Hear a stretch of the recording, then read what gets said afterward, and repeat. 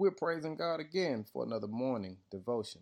Today's focus is peace.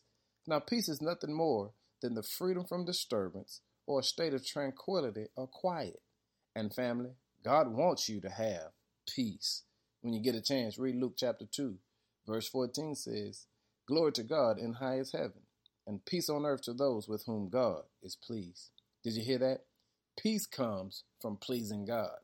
Now, peace is not the absence of trouble, trials, or tribulations, but peace is the mentality you display during trouble, trials, and tribulation. You see, we recognize that there's all kinds of things that happen in this world, and most of them are designed to shake our peace. Because what they know is when we lose our peace, we'll lose our relationship with the Lord.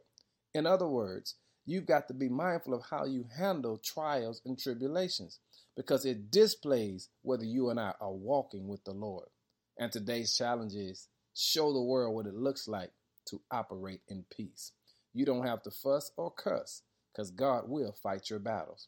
In fact, the scripture says, "For we know all things work together for good for those who love the Lord." And if you love the Lord, turn all your troubles and issues over to Him and operate in peace. Peace comes from within your relationship with the Lord. Show the world your relationship with God today. That is, show Him peace today. In Jesus' name, amen.